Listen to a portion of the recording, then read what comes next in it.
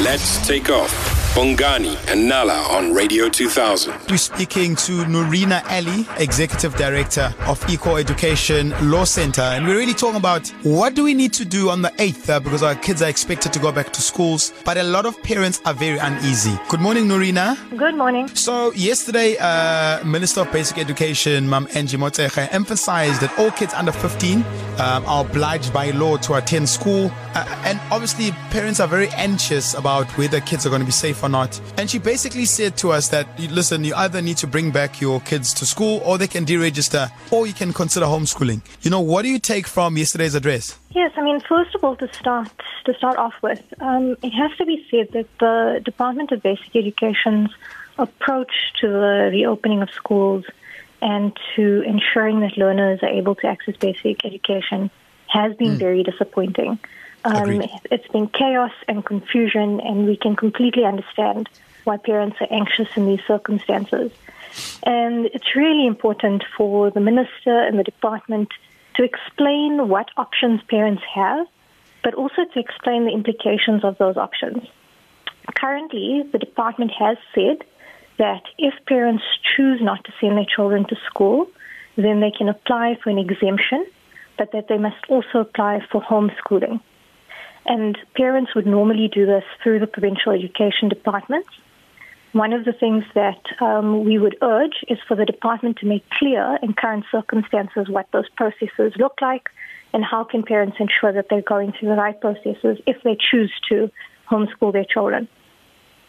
At the same time, we think it's really important for the department to make sure that parents have the right options available to them and are fully informed of what the consequences of taking those options are.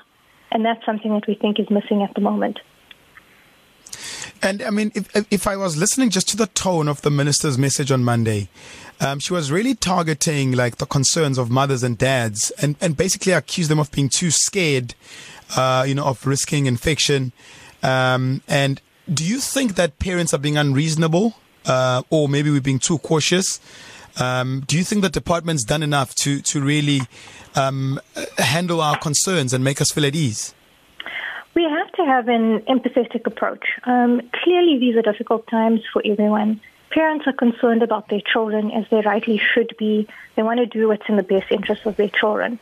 What's absolutely necessary is for parents to have the right information available to them around what this virus actually means for their children and how it is that the measures that the department intends to put in place will ensure as best as possible that children remain safe.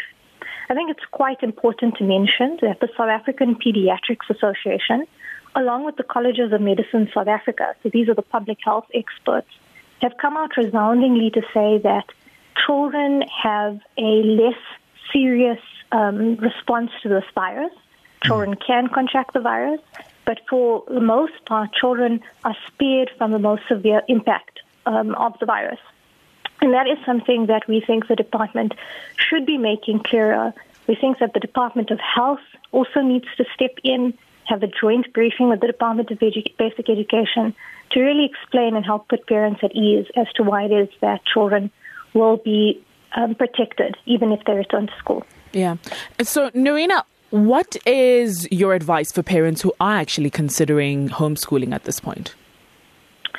Well, I think it's very important to get all the information. It means contacting your school so that you can have a conversation at a local level with school and what it means for your child to either return to school or to not return to school, to make sure that they're engaging properly with the provincial education departments to understand what the processes are, and also to feel confident that they're able to provide the homeschooling to their children, that they have the capacity and resources to be able to do that. At the end of the day, we must bear in mind that the best interests of the children are of paramount importance.